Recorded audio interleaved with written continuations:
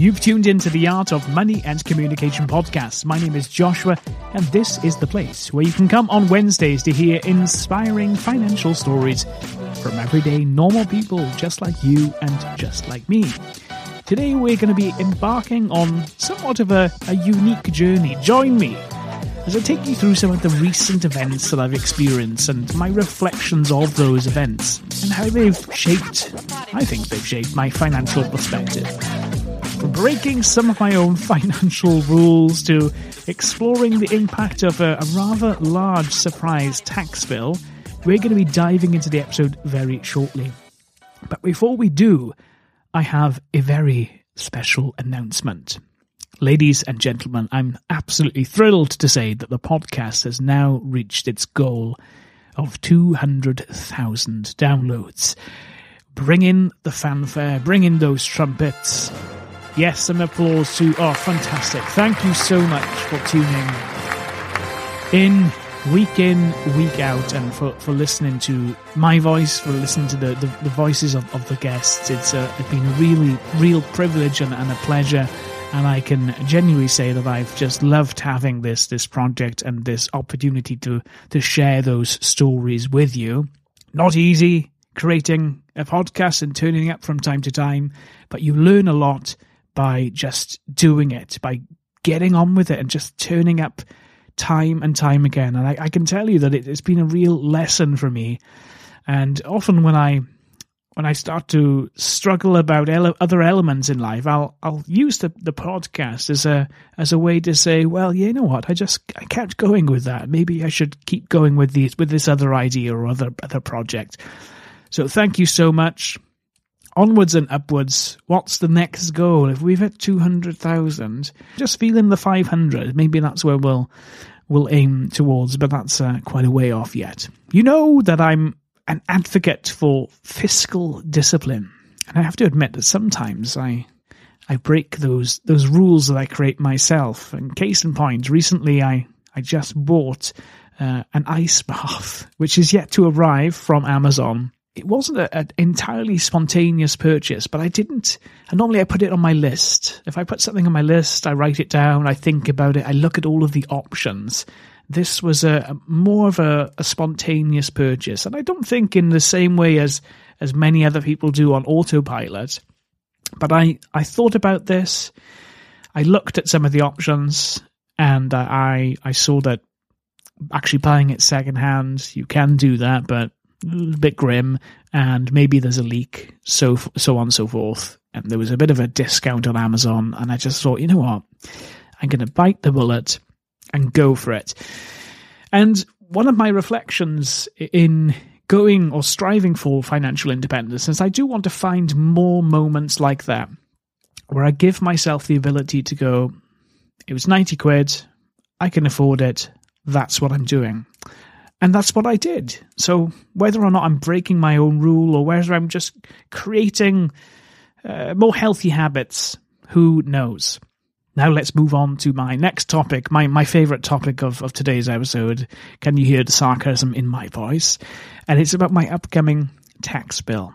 Now, as people, anyone who's interested in personal finance always likes to prepare for those things that are going to come. And beyond that, you prepare for the things that you know you don't know. How can I say it? You prepare for things that you know that you don't know. Does that make sense? So we have an emergency fund, and then you have additional cash. So whatever is thrown at you, you know that you can weather the storm. But for even someone like myself, who is fairly fiscally disciplined, surprises can come your way. But the surprise certainly came my way this year. One of the complications being that I tend to work in multiple countries. So that complicates things, first of all. If you're listening to this and you're in an employed position, then I'm very jealous, because that tax gets deducted and you know where you are with your tax code. And sometimes you even get tax rebates. Lucky you. I remember watching a Dave Ramsey rant about that. What you should do with a tax rebate, and a lot of people just go and spend it. And he was putting the case forward for being really wise. It's not it's not money that's come out of nowhere. That, imagine that you just got that in your paycheck. You just wouldn't go and spend that. So being really wise about the money that you have from a tax rebate. But anyway, I have the opposite problem. I have to pay tax. And of course, we have to come to tax with the right mindset. Tax helps pay for things. It helps the economy grow. It helps businesses run. It helps keeps the lights on. So I understand that that's important. But I must admit that sometimes I come to tax with a sense of trepidation. Working in different countries makes it more complicated because you pay tax in those countries. Depending on the country, does it have a treaty with the UK? You don't have to get double taxed in certain countries. So anyway, I made my plan. If I was paying tax in another country, then I didn't withhold or save all of the money that I would have to. So normally when I get paid in the UK, I put 25% of my income away for tax, and that means there's no nasty surprises. But when I'm working in a country where I'm already being deducted tax, I think, well, I've already been deducted tax. I can just cross that off my list, and I can, how can I say, just hand that over to my accountant, and I hopefully won't be double taxed. But for whatever reason, this was a real disaster, and for whatever reason, my maths was way out of sync. So this is broken down into many different facets. So first of all, I have the tax bill itself, payment on account, paying the accountant as well, and maybe some other additional payments as well. And looking at the region of £10,000, which is for myself is a considerable amount of money. Now, the reason that I mention a tax bill is because you, as a self-employed person, you learn these lessons very early on. Most people, I think, in an employed position wouldn't just be able to magic up £10,000, but I have my ways, and I've started working hard. But I've got burned a little bit, and it's a good lesson for the future. Always be prepared. Always expect the emergency. One of the things that I've done, and I can perhaps analyze my own behavior in the podcast here, is I invested very aggressively into the ISA this year. So you'll remember, podcast fans will remember that I have successfully filled up my ISA very, very early on in the tax year because the income was high. Fantastic. So that is locked in. And when I put that investment into the market, into the ISA, I expect to leave it there for a number of years. I don't want to be drawing from those funds. So the tax bill now, this surprise amount, is really confronting me in that position. It's saying, hello, Joshua, is this plan really built on solid ground? And what I've found myself doing now is having to backtrack a little bit. So any income that I'm currently receiving, I'm having to essentially save up to pay towards the tax bill so that I don't withdraw any of those funds. I've got enough money to live on at the time being, but my income has taken a little bit of a dip in the meantime as well. This is how it happens as freelancers. It goes up, it goes down, but you've got to prepare for the worst. And my question for you and my question for myself is, did I make the right decision? The money is invested into the market, and as a result of that, now I'm playing catch up. Would it have been better to play it a little bit safe and to, even though I was already paid tax on that money, to put that money aside, not invest it, etc., and then be more passive about it? To be frank, I like the idea that I'm having to play catch up a little bit, because I think the motivation behind the behavior was the right one, and I like the fact that I'm trying to work hard to maximize the investments. And it has made me realize that it puts me in the shoes of people that are in debt and have those bailiffs chasing them, because you have that financial pressure that you know that the tax bill is coming at some point, and that's it. So another little thing on taxes, and then we'll move on shortly. But I submitted the information to my accountant well in advance of the HMRC deadline, which is great news to me and very important for any of the self-employed people out there, because this has given me notice. I'm aware that I need to pay that bill by 31st of January, and now I can make sure that I make all of the necessary financial goals to get there. I've been burnt a little bit, but lesson learned, and I'm going to change my behavior a little bit going forward and make sure that I always put that 25% aside, even if I'm working abroad, in search of a business coach. So I've contemplated the idea of seeking a business coach for quite a long time, but I've started to take it a little bit more seriously as of late for a few reasons. Number one, I just realized that left to my own devices, there's only so much that you can do. You have your own knowledge, you have your own way of doing things, and it's good to follow your instincts. But I'm just starting to realize that there are certain areas of my life, particularly when it comes to being present online and running a successful business outside of classical music. I have limited knowledge, and I would benefit from someone looking in and saying, what about this? You could try this. However, finding the right person is actually very, very difficult, and I haven't been convinced that that's happened yet. How have I gone about this? Well, I'm less inclined to do a Google search. I'm in the creative arts, which means I'm not a LinkedIn person. I'm not in that world. And so I go to have a look on Instagram and on TikTok, and isn't it fascinating? There's loads of people out there trying to get your custom, but there were very few that actually stood out to me and thought, I would be interested to work with this person. Do you know what the interesting thing was? They never replied. For me, running a small business, I'm very serious about the way that I interact with clients. If someone sends me a message, I do my very best to reply as quickly as possible. But to not reply at all is a cardinal sin, and in my opinion, why would I take the advice of someone that doesn't even answer their messages? Very interesting.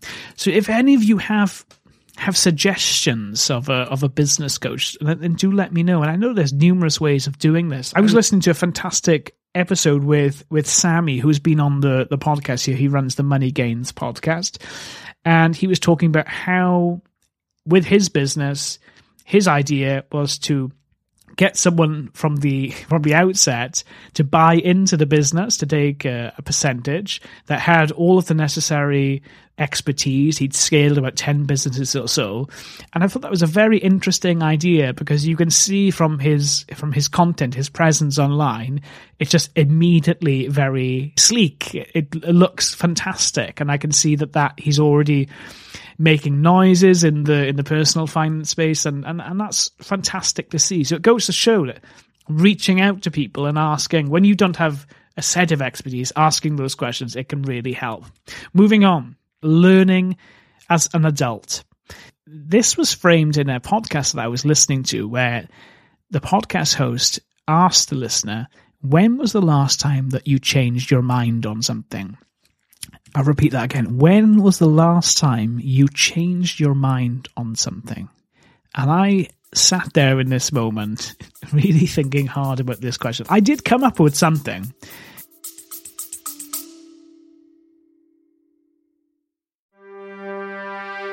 You may know that you can achieve success by finding someone performing at the level you want to and just do what they're doing. What if you want to get into business and create real wealth for yourself and your family? A franchise might be exactly right for you. Listen to the Franchise You podcast, where every episode has a different franchise success story, with each person sharing their unique personal history and valuable business practices. Who knows? You might discover your pathway to success on our next episode of Franchise You. But it's important that we're challenged with our beliefs and our thoughts. We listen to different perspectives. And I understand that. But when it comes to learning styles, I am very clued up now on how I learn. very different to my school days, because it was just school was putting me into a mold. They said, you have to learn in this way. And I was like, well, I can't. It doesn't work for me. And it was only being adult, learning languages, studying music, that I realized, okay, this works for me. I can do this. But when I find myself in positions where I'm thrown into, it could be a presentation or listening to someone speak, and I go, no, I'm not buying this, then my defensive guard goes up, rather than saying, I could choose to learn something from this, but I then become more hard-hearted about that. So one of the things that I need to improve is trying my best, even if it's something that I'm struggling to learn. How can I still find a success of that? I truly believe one of the greatest gifts I gave myself when I was 23 was choosing to become self-employed from a young age for my personality type. This is not across the board, it's personal. But this journey has been tarred with so much insecurity and uncertainty. Look at what I just said about the tax bill. But for my character, it has made me so creative. It gives me that hunger and drive to go out there. Because if, as a self-employed person, if you're not putting yourself out there at all, the phone, the email, the websites, the Facebook notification toolbar, it will never do anything because you're being too passive. And I'm someone that thrives on that ability to create. And the more that I think about it, I just think that life would look so differently for me if I just went into a structured position. And tying that in with segment number 5 about the learning style, I have a feeling that I would find working in one place with one boss telling you to do this particular task in this particular way, I would find it really, really difficult. So self-employment gives me the chance to be creative, to make those mistakes. And if I make those mistakes, man, I've got to live with those. But up until now, I'm 10 years into this journey, and it's been fine. I'm making more than fine. I'm making a bloody success of it, and it's going well. I don't know what the future holds, but that's not the way to look at it. I look back at what I've done over the last 10 years, and I go, this is working. And that uncertainty sometimes is hard to live with, but that's what makes me, and I think other people in my community, self-employed field, thrive. Moving on now. I talk on the podcast all the time about turning up and doing the work, but I'll admit that I'm not as productive as I'd like to be. I struggle with this sometimes. Perhaps this should be in the learning segment, that conducing those ideas that you have, those dreams, those goals, and actually making those things happen are very different things. You remember that I had Matthias on the podcast talking about his dream board. I sat down with Arena. We talked about the dream board and what our dreams are. Let's make it happen. Yeah.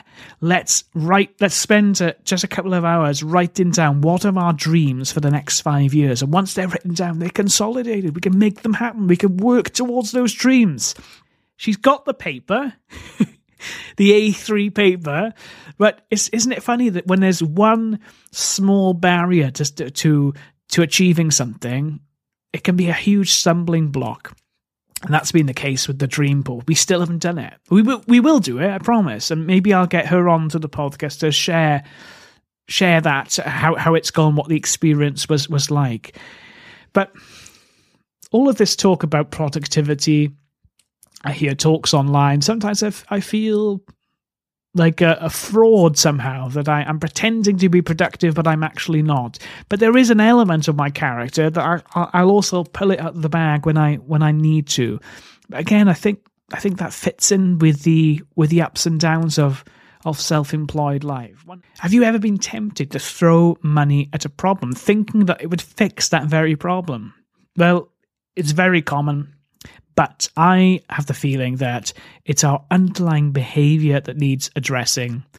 The saying goes that you can never put a price on your health, but sometimes I struggle to spend money on my health.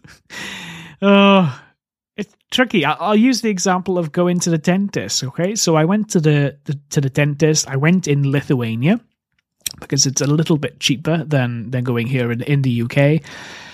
And the dentist said that I'm grinding my teeth. Yes, and there may be some bigger problems down the line, and to consider getting braces, or not just to have, but it's going to be problematic for me to have braces that are visible because I'm an opera singer, and that's not going to look great for casting directors. So the other option is going with something like a Invisalign.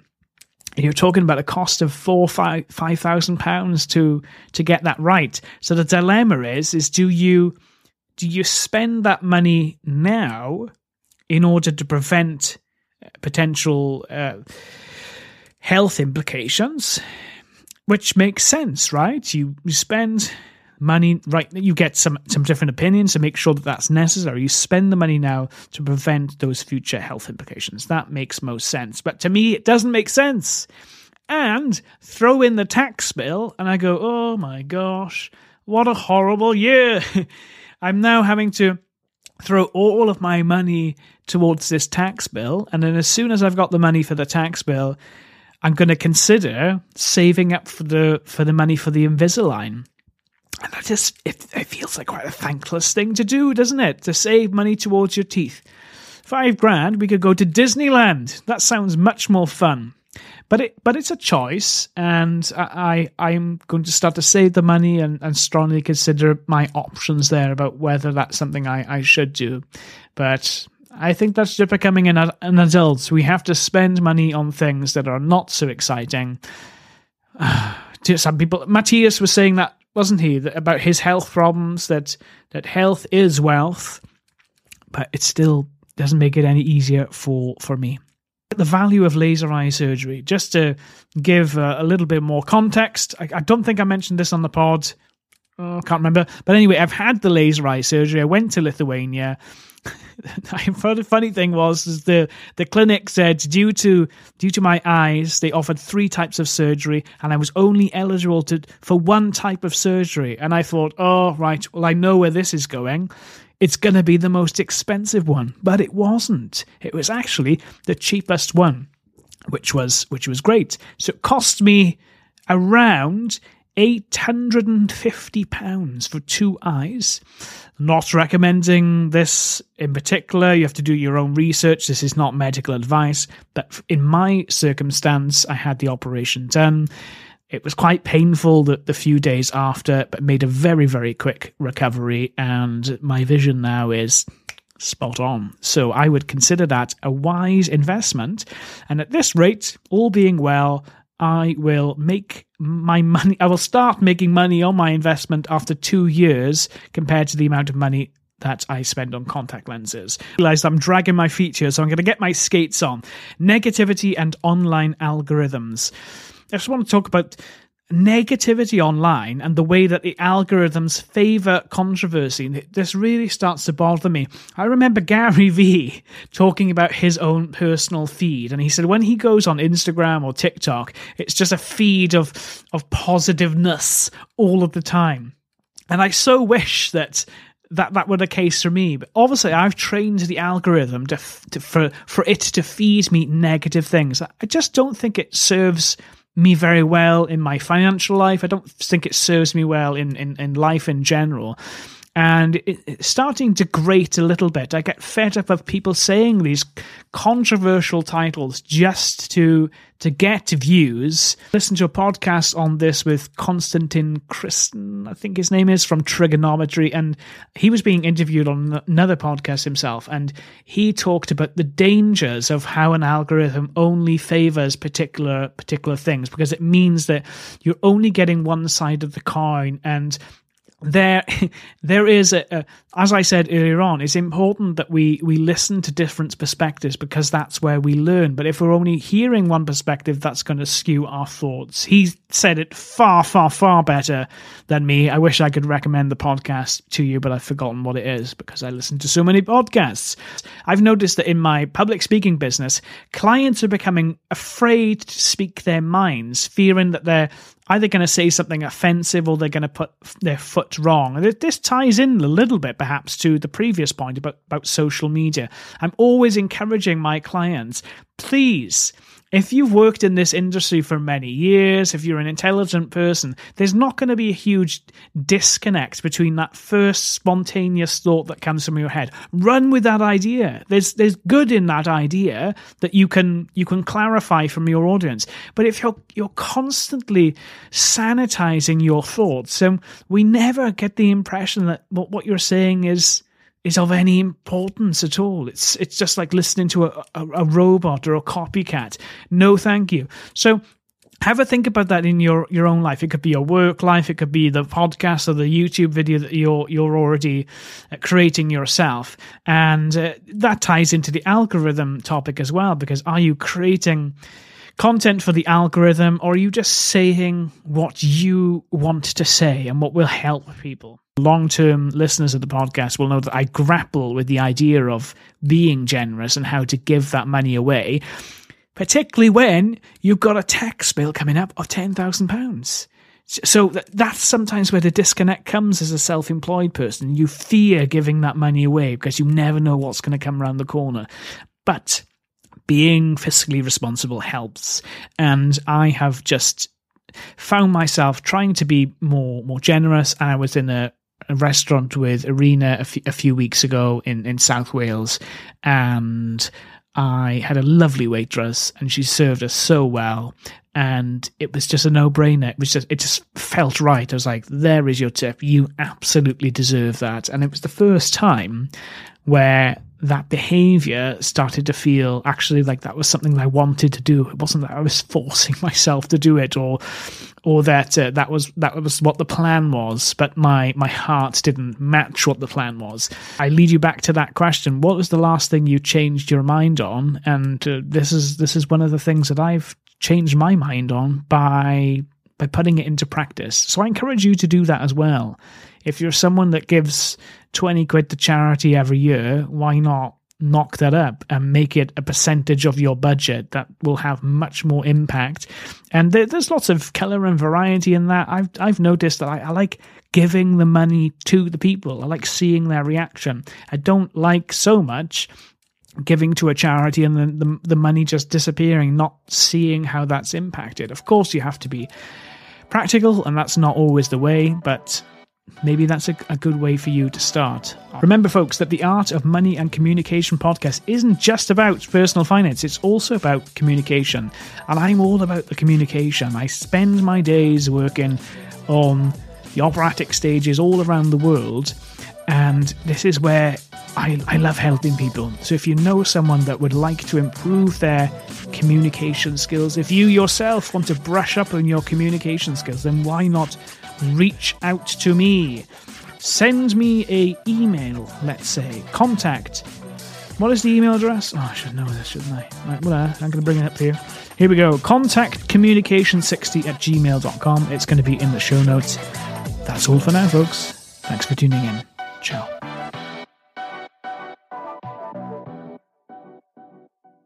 Please keep in mind that none of the information in this podcast constitutes financial advice, and you should seek your own independent financial advice. Please check out the Google Doc, which has a whole host of referral links which you can check out. I had an experience with Top Cashback this week. I bought my car insurance on Top Cashback and I got about 69 quid in cashback. There is a link, a referral link for Top Cashback, and I can't remember what the deal is, but yeah, it goes to show it really is. You get money back into your pocket.